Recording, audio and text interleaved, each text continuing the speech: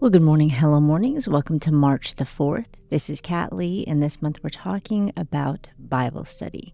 And in the beginning of this month, we're talking about different perspectives we have on Bible study, different emotions we have about it, so that we can get to a really pure place of just desiring God's word to us.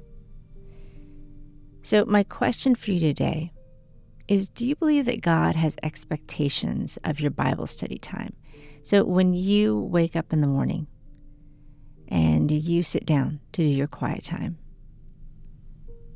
do you feel bad if you don't read through as much as you wanted to or as much as you decided to?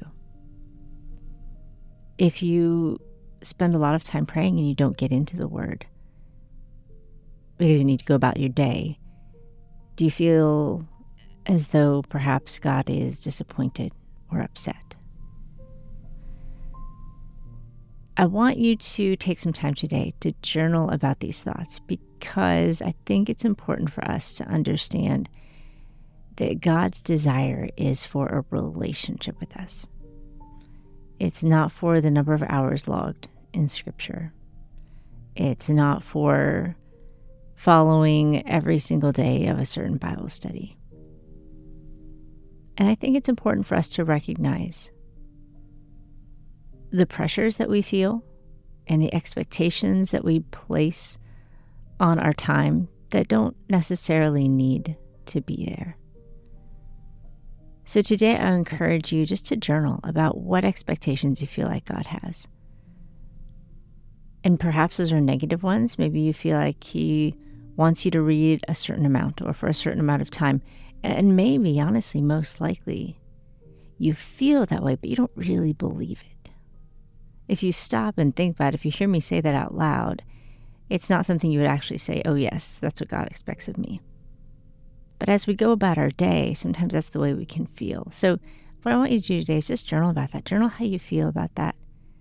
And then think about, what is God's expectation of your morning time? Maybe it's just to connect with you. Maybe it's just to encourage you. Maybe it's just to give you an encouragement for someone. What is His true expectation of your morning time with Him? And I would probably imagine that it has less to do with what we're doing and more to do with what He's doing. And it's really our part. Just turn our eyes to Him and to listen to what He's saying to us through prayer, through worship, and through Scripture. All right, friends, I hope this has been a helpful exercise for you, and I hope that as you journal, you're given insights about some of the beliefs that you might have that maybe don't need to be there, and that you will adopt new beliefs that are true and encouraging about what God has for you in your time with Him. And if you've not had your 3-minute morning, you are not too late. You are right on time, and it is coming up next. The first minute of the 3-minute morning routine is to simply pray Psalm 143:8. Let the morning bring me word of your unfailing love, for I've put my trust in you. Show me the way I should go, for to you I entrust my life.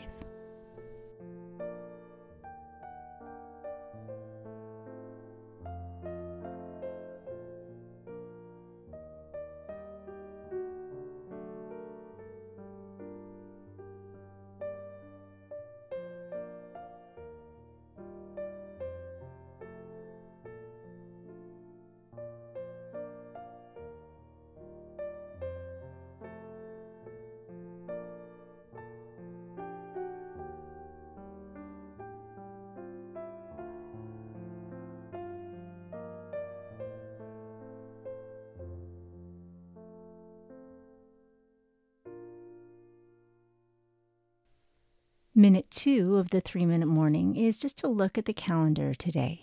Plan a few of the most important things and pray through what God wants you to add or take away from your calendar today.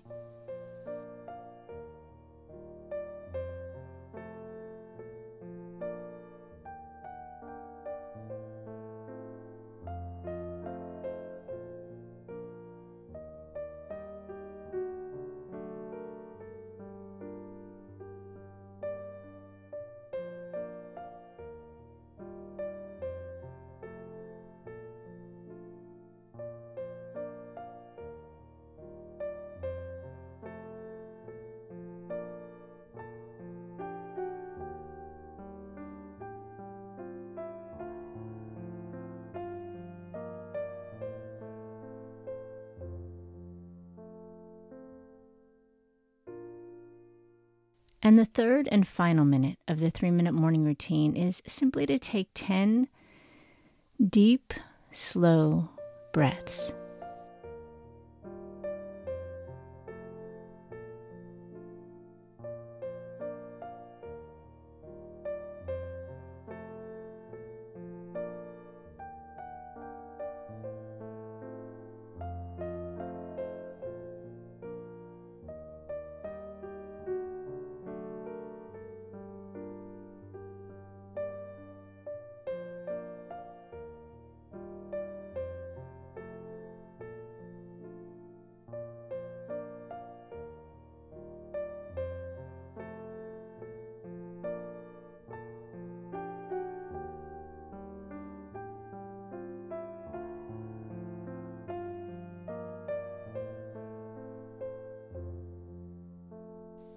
All right, you did it. That's the 3-minute morning routine.